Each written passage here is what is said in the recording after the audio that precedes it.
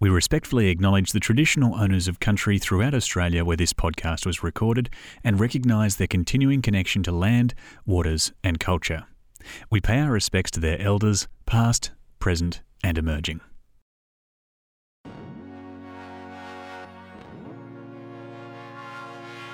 Before any architecture project starts, there needs to be a client who has the vision to build something. Once they've committed to build, they'll need some specialists to work through all of the mandatory building requirements.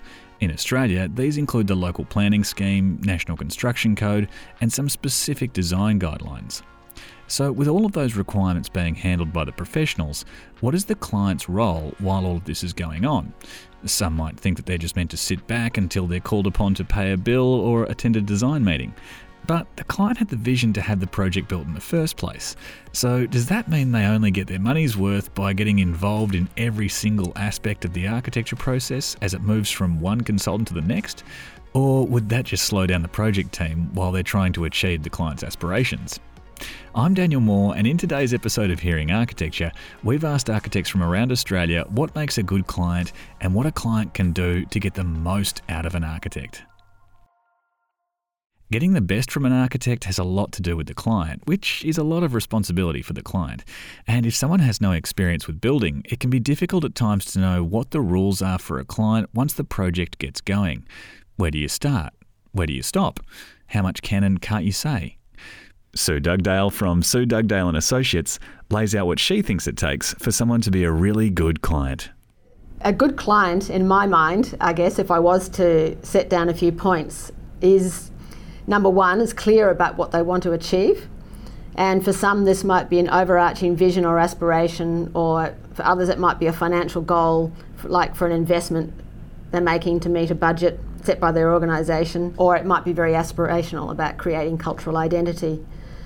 The second thing I think a good client brings to a process is that they're open to good advice, because they'll get good advice from an architect. The third thing I think that a good client brings is that they have a clear idea of their role in relation to the architect. And this can be different for each client and each project. And I think the fourth and probably last thing I've got on my list today, thing that a client can bring to a project, is that they hold their architect to account. So they're prepared to say, have you done this, and question this, and can we do more? Can we get more out of this project? Give me all the value you can bring to the project. And so that's scary, but it's quite stimulating and can produce really good results. And I think because architects have clients all the time, but clients don't have architects all the time, I think a good architect will help a client to be a good client. So possibly guiding them through those points I've just made about how to be a good client at the start of the project, and establishing good working roles and relationships and communications right at the start. So setting some ground rules, I think. It's a really good conversation for an architect to have with their client very early in a project. That was Sue Dugdale from Sue Dugdale & Associates, based in the Northern Territory. Being a good client doesn't mean being a pushover. Sometimes it can be the clients who challenge an architect with a difficult project that can be the most rewarding. Justin Carrier and Stephen Posmus share how working with clients who've pushed them to do good work have produced some great results. So, I think a good client is one that really sort of challenges us and pushes us. And we've had clients that have pushed us like really hard, and it's been good, You just end up in spaces where you don't think you're going to be at the end of the project, and at the end of the day it's been really rewarding. So you talk about clients that just sit back and enjoy the ride. Well, I think sometimes you get a bit lazy and you're like, just trust us and let us do our thing, and that works, and you get projects out. But I think when you have a client that's really astute and really holds you to task, that's when you're doing your work and you're. Can you think of an example? The house in Shenton Park that we did, So this was the second house that I did for them. The first one was when I was at a previous company, Hillam Architects, so here we are. And I was involved in their house when I was 24 or something. And that was, 2001 or something like that. And they approached us, and I knew, see them walking down the road, I knew that they asked us 3 times. And 3 times twice we said no, and then the third time we said, yeah, okay, we'll do it, because I knew what the 3 years would be like. And it was like that, like I'm a pretty easygoing guy, but, in every one of those meetings, it's like you just have to know everything. And it's a really hard thing to do as an architect because, there's such a wide range of things that you need to be across. Really good clients. And they're really good clients. And we're friends now, and we were friends before. So, in fact, that's when they said, we're not asking you as an architect, we're asking you as a friend now, and that's when I said, okay, well, we're going to have to do it. Yeah, they're just really astute, and it does challenge you in terms of, I suppose, your work ethic and how you go about things, and it's really good because, you feel like you actually mature a lot as an architect when clients like that are pushing you. And also in terms of like choosing an architect, I think an anecdote that really brought it home for me was working on a project with another architect, and the client said that the way that she was looking at choosing an architect was looking at the architectural awards 5 years prior and seeing which projects in her mind kind of stacked up to being a bit more sort of true and longer lasting, and that completely blew my mind. Never thought of it, and I thought, that's a completely switched on way to think about things. That was Justin Carrier and Stephen Postmus from Kappa, based in Perth. The relationship between a client and an architect is a unique one. When a client briefs their architect, they're usually asked to describe what practical needs they have and also their aspirations for the project. The aspirational side of the project is where an architect's training really kicks in. This is because architects are trained to visualise opportunities and design outcomes in a building that go far beyond what a client thought they could achieve before the project started. Jeefa Greenaway, Director of Greenaway Architects, shares his thoughts on how clarity and trust are two of the most important things that a client can bring to an architect. There is an old adage in architecture, a good project results from a good client. And that is the starting premise, and that's reflected very much through my experience in practice, is a client who's clear and concise and understands what they want makes life a little bit easier because it enables you to drill down into their needs and unpack that in detail. But it starts with a clear sense and a direction and a vision of what they seek to have. Where it becomes a little tricky is where you have, and we've started in residential design initially, is where you have a husband and a wife and they are actually poles apart in terms of their ambition or their vision or even just their aesthetics. So often we're playing a sort of a mediator role between the two parties to find a way through and what is the shared vision. And clients can be idiosyncratic in their requests and their needs and their ambition. And we play often this sort of role of almost a psychologist to sort of unpack what is actually sought. But I think where you have a preparedness to delegate in some respects the responsibility onto the architect to take that vision and extend it and have the trust. So it starts with, I think, trust in us, an understanding that we bring with us a vast amount of experience and understanding and technical know-how and capacity. But similarly, there is that need to have a clear line of communication and checking in constantly and building rapport because you're often going on a long journey. So we have projects where it might be 5 years from start to handing over the keys. So it's a building that rapport and a mutual respect and an understanding that we're going on this trip together. And how do we ensure that your voice is reflected through the project, that we're creating a project that you're invested and engaged with. And if the client is happy, then I'm happy in many respects. It's not about me. It's I guess, parking the ego at the door and saying, well, it's not about me necessarily. It's really about how do we realise the ambition, the aspiration, the vision of the client using all our skills that we have. And we are the conduit. We are the mechanism to enable them to get what they want. And ultimately it means that, sometimes we have to have difficult conversations and say, well, within your budget, that's not really feasible. Maybe we need to pare back. Maybe we need to find an alternate way to achieve that same aspiration. And so it is about managing expectations, I think. That's a critical part. But also understanding that there's a shared vision to create a great outcome for both the client and for the city or the street or wherever it's located, and understanding that there's a number of different domains that we need to grapple with, and there's a series of competing forces, and we need to develop a hierarchy of importance and come up with strategies to realise that ambition. That was Jeepha Greenaway from Greenaway Architects, based in Melbourne. It doesn't matter what the size of the project, working with an architect is a collaborative process. At multiple stages of every phase of the design process, the client is expected to comment on the development of the project. This involvement allows the client and the architect to steer the project in a direction that they're both happy with. This can be especially true when a client has experience in this collaborative involvement.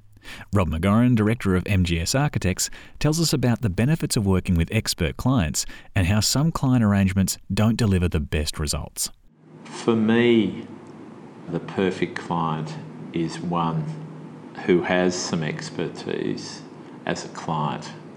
They know what they need to bring to the table around, if it's a house, how they want to live and how they do live in the house. What brings them delight? What are both their physical needs but their emotional needs coming from their abode as well? So when I reflect back on the houses that we've done, they've been some of the key drivers of good clients, and then clients who then say, through that, I've given you this emotional brief, if you like, and a physical brief in broad terms. Now I want you to bring your creative skills and your delivery skills to the table to make that happen. And generally speaking, they've been the projects that have been in that space the most successful. At a institutional level, it's having clients with genuine skin in the game.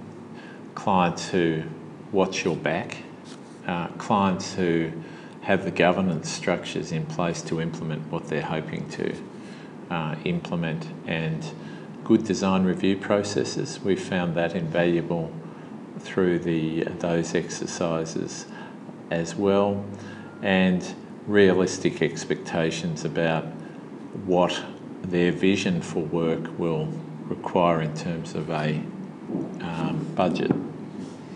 But conversely, the worst clients are the ones that subcontract decision making to third parties who have different KPIs, if you like, of what success represents, which might be finishing it as fast as possible for as little initial cost as possible, rather than any concept of life cycle cost, or the value of considering and making very careful questions at key phases of the work. That was Rob McGorran, Director of MGS Architects, based in Melbourne. Knowing that a building won't stay in the possession of one family or business forever is something architects have to consider. If it's not going to last long, how should they design for the end of the building's life? If it's going to be in use for more than 100 years, how should they design so the building can adapt over time? If the building doesn't allow for the effects of time, then the design might only meet the needs of a limited number of people. Professor Philip Tallis from Hill Tallis Architecture and Urban Planning tells us about the benefits of working on a project with a client who wants to create a result that has long-lasting benefits.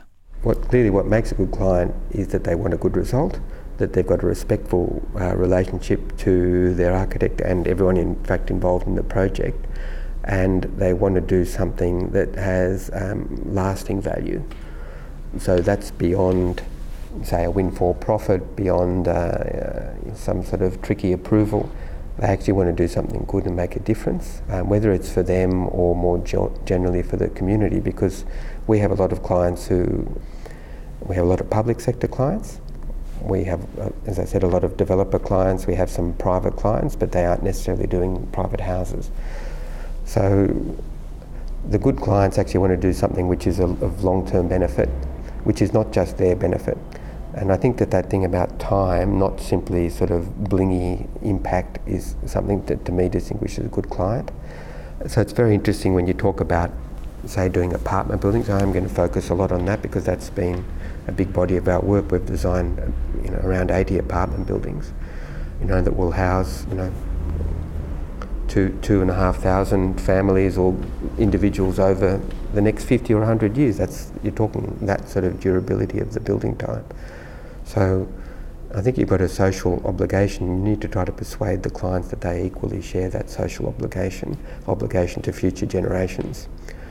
We've had a limited number of good public clients, and I'm acutely aware of the fights that they've had as almost as outsiders within their organisations, but they're a lot of our best projects.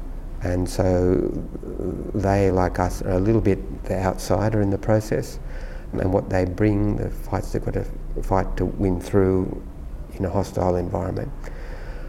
I think that they really, in those situations when we work really as a partnership and we're aware of their circumstance and they're aware of ours and we help each other, that's where I find it extremely satisfying. So I don't want to embarrass anybody by naming them, but there's certainly half a dozen people who spring to mind immediately, and they would know who they are after listening to this interview.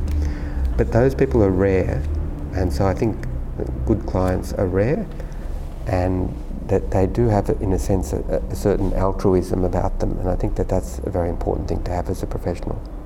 It's fundamental as a professional that you have ethical standards which aren't simply about your self-interest. And so they go to, obviously, environment, sustainability, a social contract, treating people fairly, treating, obviously, everyone you work with fairly.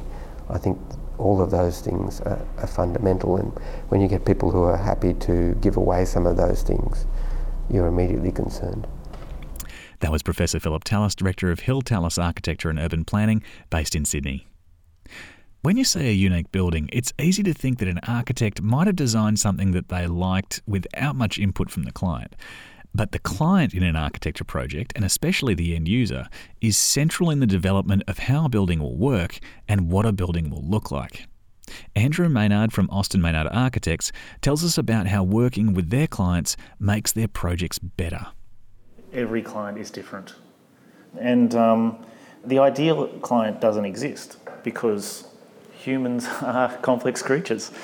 If it was somebody that just dished out the cash and didn't scrutinise or question, I guess that would be great. You just get to do what you want. But it's also actually not that fun.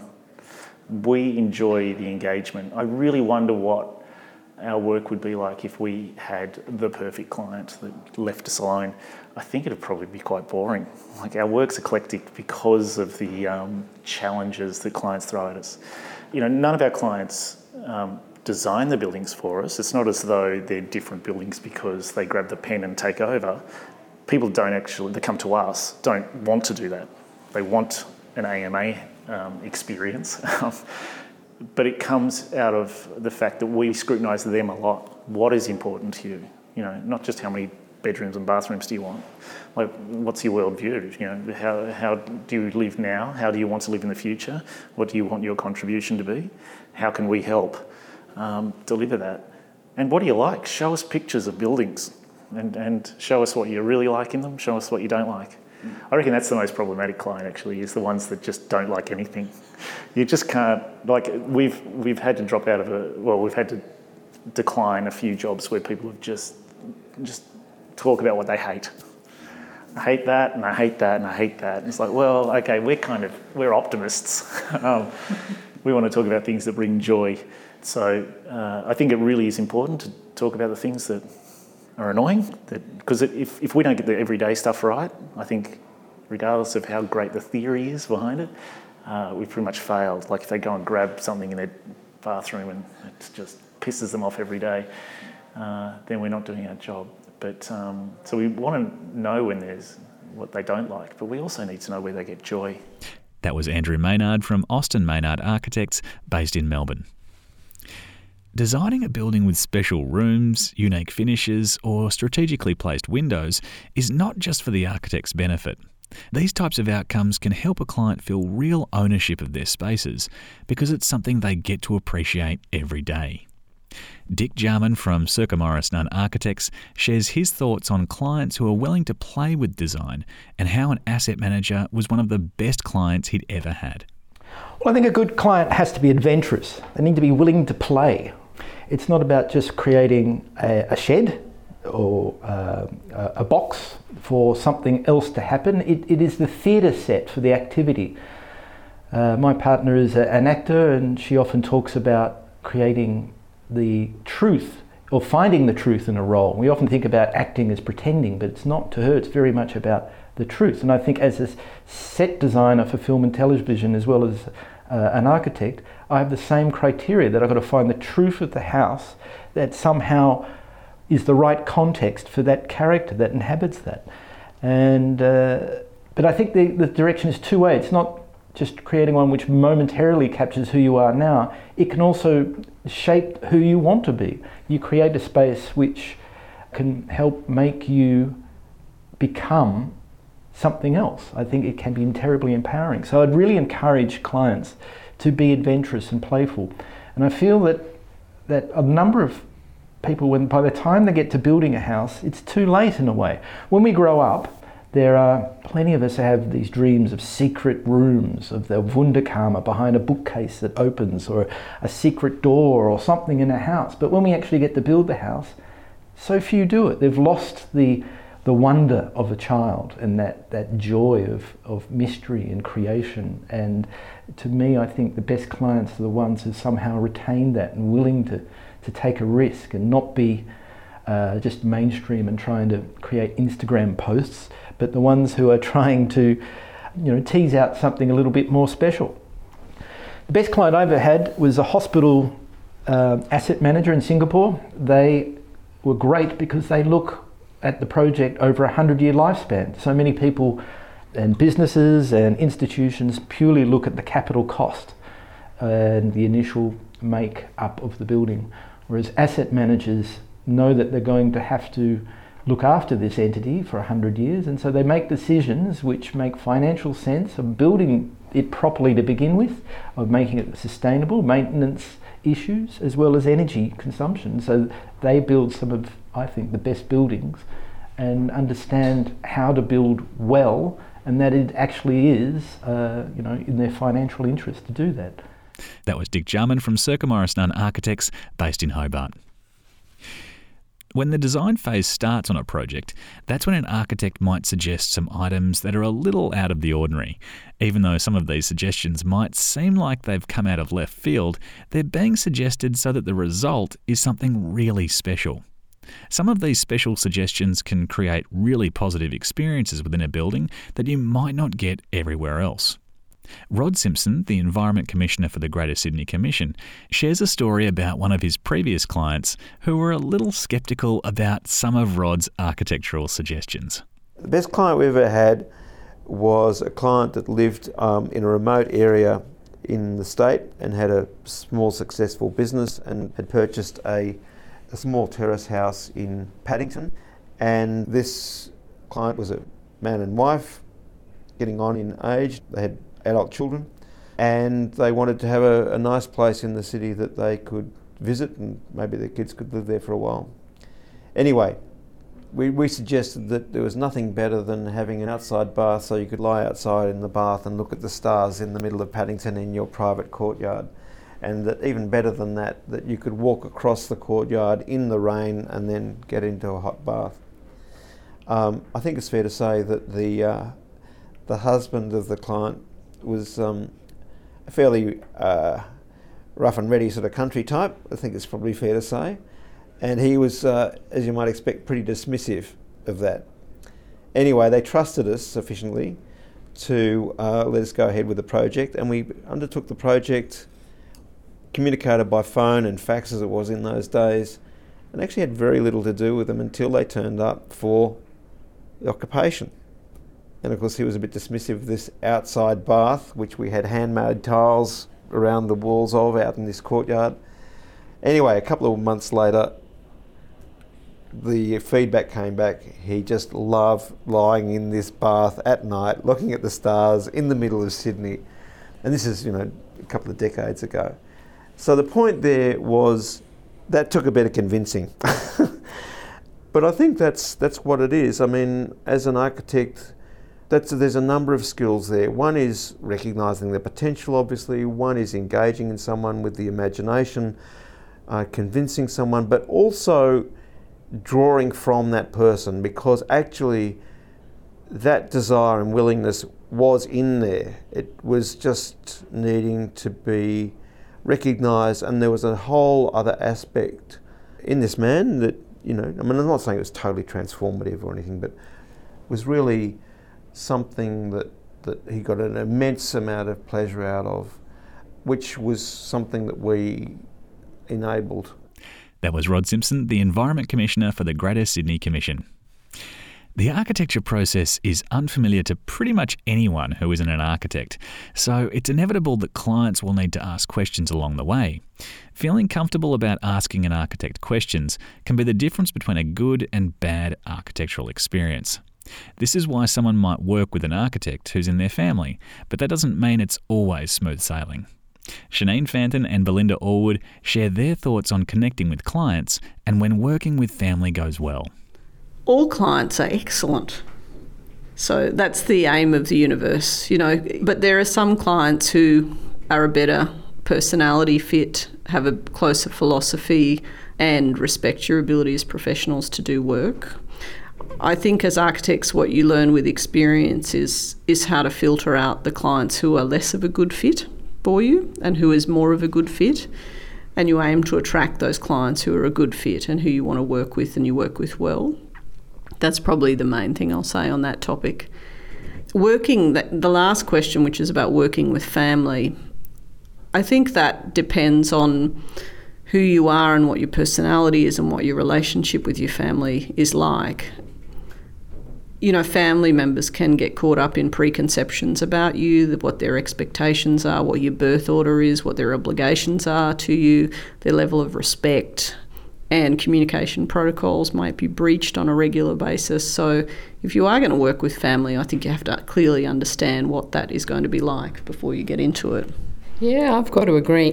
Family can be good to work with. I can say that from experience. And they can also be pretty difficult. And it comes down to how much they value your advice and how much they're willing to listen, as opposed to micromanage the process, which can get a little frustrating. To go back to the earlier questions, so design for us is a journey between architect and client, and it's a relationship that needs building, and it requires listening, deep listening, and it requires respect both ways. A good client understands the expertise an architect brings and will listen to their advice. So clients should choose an architect who is philosophically aligned, whose body of work and advice they respect, and who they think they'll get along with well. That was Shaneen Fanton and Belinda Allwood from Pod, based in Queensland.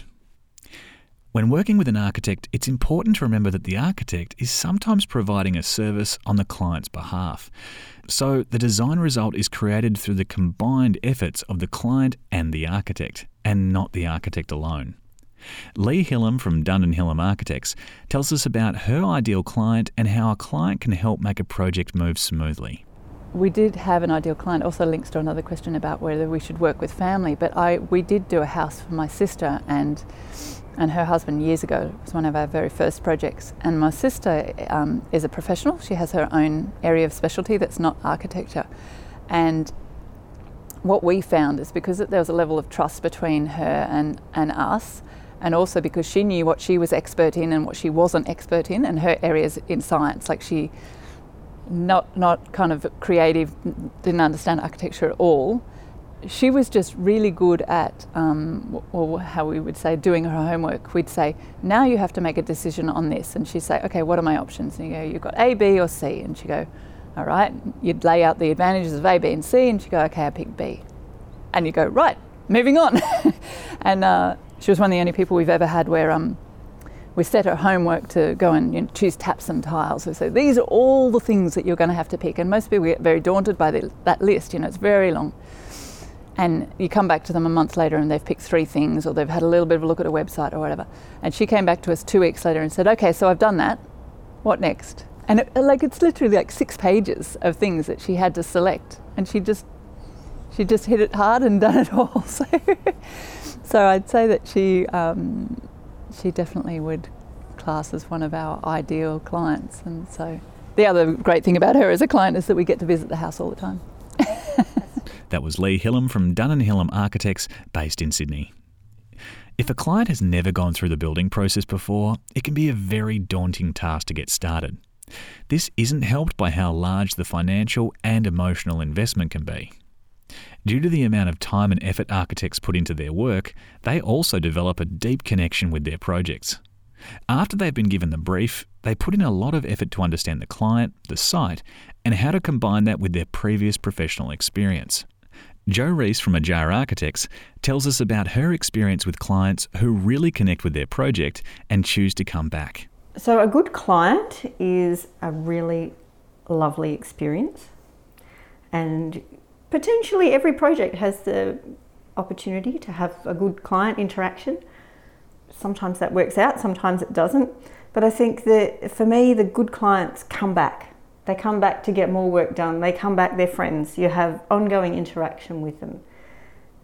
And that's architecture really becomes a lifestyle, I think, in the end, where you can't sort of entirely put it down and walk away from it no matter where you go and what you do. But really the essence of what makes a good project and a good client is that there needs to be a connectivity spark between the architect and the client and the project. So if you have that great connection and there's some kind of energizing aspect of it, it really is evident to everybody. So for me, I've had some owner builders and I've had clients that have had various builders and they've kept coming back to me to do future bits of their project, and they really have a good place in my existence. They're projects that I feel good about. They're not the most expensive, they're not the most elaborate, but they keep coming back to talk to me and I enjoy working with them, and they really like their buildings. And it's the same with return commercial clients. I have some clients that come back to me over and over and over for their different office design spaces. It's a good working situation and we have a level of understanding. There's that connection. So I think that is what makes a good client, and the impact on the design is huge. If it works, it all flows beautifully in every respect. So it makes a massive difference. And whether the client should just sit back or get involved depends on the personality of the client, I think, and also the type of the project, the type of project that it is. Some clients have to get involved in the nitty-gritty because they're owner builders and they're doing the work. That's fine, that's good. Others, not so, and they might prefer to pay someone to do the whole lot, but they've taken ownership of it and they've helped it grow, and we've talked about everything. So I think one of the things that really helps that spark of connectivity to work is if the owners and the clients and the people involved in the project and the architect can lose a bit of the baggage that restricts their ability to engage with the project. Whether it's ideas, maybe an architect has a preconceived idea of the way the building should look before they've even really found out what the client wants or needs. Or maybe it's the client who has an idea that they want the building to look a certain way, or they're fixated on having a certain space that they actually may not need. So it's baggage, but there's also, when it comes to family members, I think the relationship baggage can really get in the way of a good project. That was Jo Rees from Ajar Architects, based in the Northern Territory. The classic representation of an architect in movies and books is traditionally a middle-aged male, probably wearing a skivvy and wearing black framed glasses. This archetype might have influenced a lot of people to hire architects who fit this mould when they're about to start their own projects. But some of Australia's most accomplished architects don't meet any of those prerequisites. Yvette Breitenbach, Director of Morrison & Breitenbach Architects, shares a story about one of her first clients who specifically wanted to work with young architects. Oh, we had a wonderful life experience with the most amazing client. He was a wealthy stockbroker in the States, lived in the States. He had acquired a historic dwelling on the Big Sur coastline. He randomly, by an amazing sort of set of coincidences, came across us. So Morrison and Breitenbach, at that stage, we were young, we were unknown, and he decided, on the basis of a vision that we drew up over an Easter weekend and sent to him, he decided we were the architects for him. He could have afforded to go to any architect in the States. He went to us, and we said to him, why? And first of all, I think what he didn't say was he didn't believe that we would get planning approval for what he wanted to do, and we did.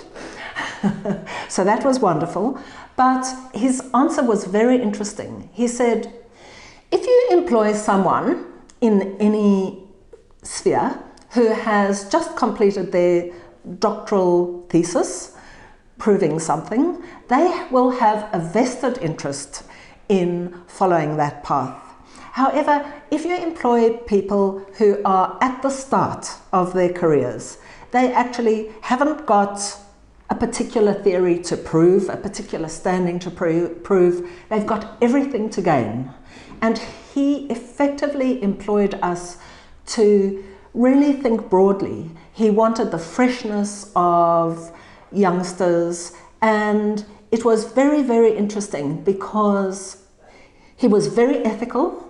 We noticed people who came into the team just be a little bit unethical, maybe just in the sense of thinking that, well, here's a person with money and we can get away with a little bit that maybe they wouldn't have tried, and they quietly were disappeared from the team.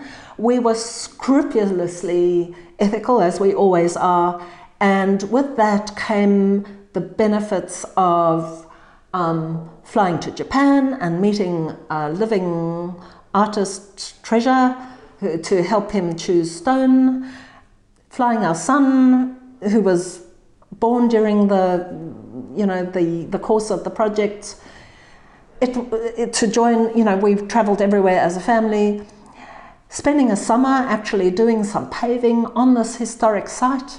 We had he was the most amazing client, and we had the most amazingly enriching life experience. Not necessarily the most lucrative, but absolutely satisfactory for what we did, and the most amazing life experience. That was Yvette Breitenbach, Director of Morrison & Breitenbach Architects, based in Hobart. It's a really good idea to research some architects' work before you engage them. The reason being that if you like the work they've already done, you'll probably like what they come up with for your project. When you meet with an architect, you'll find that most of them will ask a lot of questions, and I mean a lot of questions. This is because architects are trained to aim for the goals that their clients want to achieve, and the chances of this happening get stronger the more an architect knows about the client, the site, and the project. Peter Stutchbury tells us about his relationships with clients and how getting to know them is vitally important when he's engaged to design for them. When you say what makes a good client, I'd say what makes a good architect. And a good architect is a good listener. And a good architect is a good assessor of people. They can look at someone and within one meeting they can understand a lot about that person. I spent 2 hours with 2 clients yesterday, just talking about nothing, talking about like leather belts and who makes them, and talking about boots and where I get my boots from and all sorts of stuff. But I was talking a lot more than that. I was finding out what they knew about things and what their general knowledge was and what their preferences were and what materials they liked and all that sort of thing. I look at their bookshelves and see what books they collect and their art. Your relationship with the client is to a large degree up to the client, but you're the one opening the doors. You're the one saying, oh, how do you live? What are your preferences in life? Oh, I don't want to talk about that. Oh, okay, I can't do a house. How can I possibly do a house for you? It's like making a suit for a body and not having the body. If I'm going to do a house for you, I have to know who you are, how far I can push you and how little I can push you, why I can push you, what you like and don't like, And my clients love that because that's what they want. They didn't come to me for like a showpiece. They came to me for something that was going to take them to places they've never been to before. They want to be proud of where they live. They want to be connected to where they are. They want a building that sort of hugs them every day. They want to feel like when they open the door, it's not something foreign. It's something that they have complete understanding of and passion for. They want to invite their friends around and their friends to say, wow, how did you possibly think, where did... And they can tell every story. They can tell stories about the floor and stories about the ceiling and stories about the form, So these people I saw yesterday, for instance, I've already seen 4 or 5 times, for at least an hour and a half every time, and now I organised yesterday because we're the sort of ringmasters. We're the ones sort of saying, come here, do that, we're in charge. And it's not like a doctor where you just get like one visit. You get like as many visits as you like. You get to walk through their house, open their cupboards, look at their personal things, It's full on. And you've got to take it seriously, otherwise you won't do a good house. And I'm surprised how many people sell their architect design houses, and I believe it's because the architect didn't listen. So people often ask us, why is every house different? They're all like so different. Because the clients are different and the site is different. I mean, the two most important things, the client and the site, why would they be the same? It's like going into a rainforest and going to a desert. The vegetation is entirely different because the climate and the weather and the landform and the geology, they're all different. It's the same with the site and the client. That was Peter Stutchbury from Peter Stutchbury Architects, based in Sydney. Kylie Schoonens from Fratello Group also shares her thoughts on how being able to really understand the client is paramount for her work. I think that the whole design experience with an architect, it's a very personal decision. I always tell my clients that I need to get inside their head in order to fully understand and appreciate what they need to achieve from a design. And you need to be able to have that connection because it comes very much down to the open and honest communication that you have with the architect.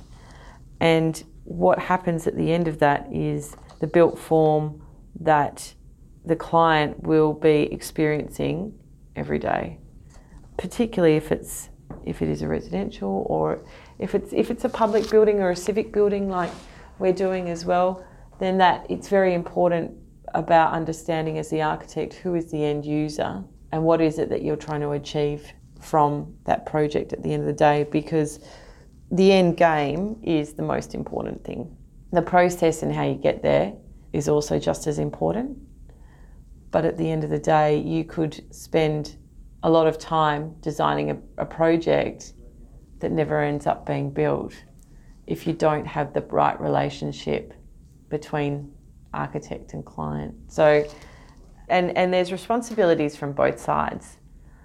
As an architect, you need to really understand the client's brief, their budget, and what they want to achieve at the end of the day. As a client, you need to understand how to explain yourself to your architect, have a really clear idea of what you want to achieve at the end of the day, and be prepared to give proper direction and be able to speak up if you feel that the project isn't moving in the right direction for you. But being able to listen and communicate are probably the two biggest keys of any project, because if both of those things don't happen, then the project won't be a success. The best clients for me are those that we have a relationship built on trust. The clients are entrusting the architects often with one of the biggest investments that they are ever making in their lives. So there has to be the biggest level of trust there for them. With that trust comes communication. And if you don't have those elements, then it's just not going to be successful. So really having that, and that's the basis of any great team and project that's carried out. But you have to think about the fact that you are responsible as an architect for spending a significant amount of your client's money, and there's a great deal of responsibility that comes with that. And so you could have the most amazing ideas in the world, but if they can't be constructed for the price that they need to be, then there's a level of trust that gets eroded and broken down. So you need to be able to ensure that you can maintain that. And so, for me, the best clients are definitely those that we have a relationship built on trust and we share the same vision for the project. Because together we can actually work together and do pretty amazing things. I've worked with a whole range of different clients throughout my career. So private clients, residential clients, commercial clients, not-for-profit organisations, listed companies. And I think that it doesn't really matter who or what the size of the organisation or the client is that you're working with. It all still comes down to the same basic principles of communication, listening, and trust and vision. Really, it's those four things that they need to share. That was Kylie Schoenens from Fratello Group, based in Perth. If you've decided to use an architect to design your project, there are a bunch of ways to assess who is the right person for the job. They could have a great portfolio of work, glowing references, tons of awards, or a large office with dozens of staff. But choosing an architect doesn't always need to be a complex process. Hugh Maguire from Maguire & Devine Architects shares a story about the first time he met one of his favourite clients. I have to say a current client of mine is the best client. The story goes that they were shopping around for an architect. 5 or 6 architects came to see them, and they love telling the story that in the first meeting I simply sat with her on the veranda and had a cup of tea and gazed at the view and talked about life.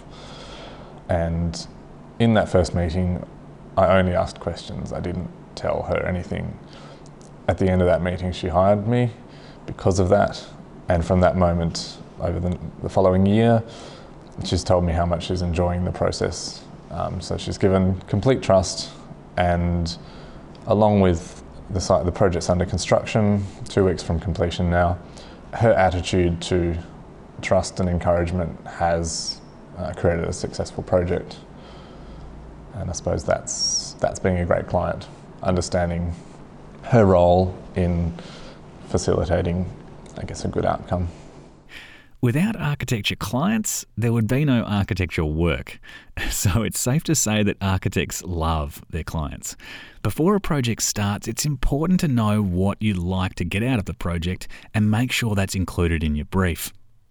All architects are different, so some will love the idea of your brief and others won't take it on because it's not right for them.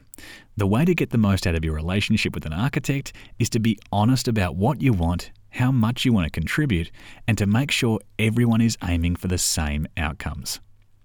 By working with an architect in this way, there's a good chance that everyone will be part of the process and something remarkable will be built within the client's budget.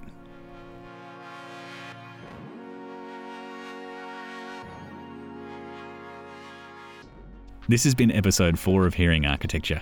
Thank you so much for listening. The more support we get from you, the more episodes we get to make. So if you'd like to show your support, please rate, review and subscribe to Hearing Architecture in your favourite podcast app. This episode of Hearing Architecture featured the following guests: Damien Madigan, Rod Simpson, Sue Dugdale, Peter Stutchbury, Justin Carrier, Kylie Shunan, Stephen Posmus, Shanine Fanton, Belinda Orwood, Professor Philip Tallis, Rob McGoran, Joe Rees, Lee Hillam, Dick Jarman, Yvette Breitenbach, Jeefa Greenaway, Hugh Maguire and Andrew Maynard. The interviews in this episode were produced around Australia by Imagine committee members: Jamila Jahangiri, Daniel Hall, Kirsty Voles, Callie Marnane, Chris Morley, Sam McQueenie, Reese Curry, Brad Weatherall, Jess Beaver, Bede Taylor, Rebecca Webster and Daniel Moore. The AIA production team was Daniela Crawley, Stacey Rodder, Monique Woodward and Tom McKenzie. Produced by the Australian Institute of Architects, Emerging Architects and Graduates Network in collaboration with Open Creative Studio. Written and directed by Daniel Moore.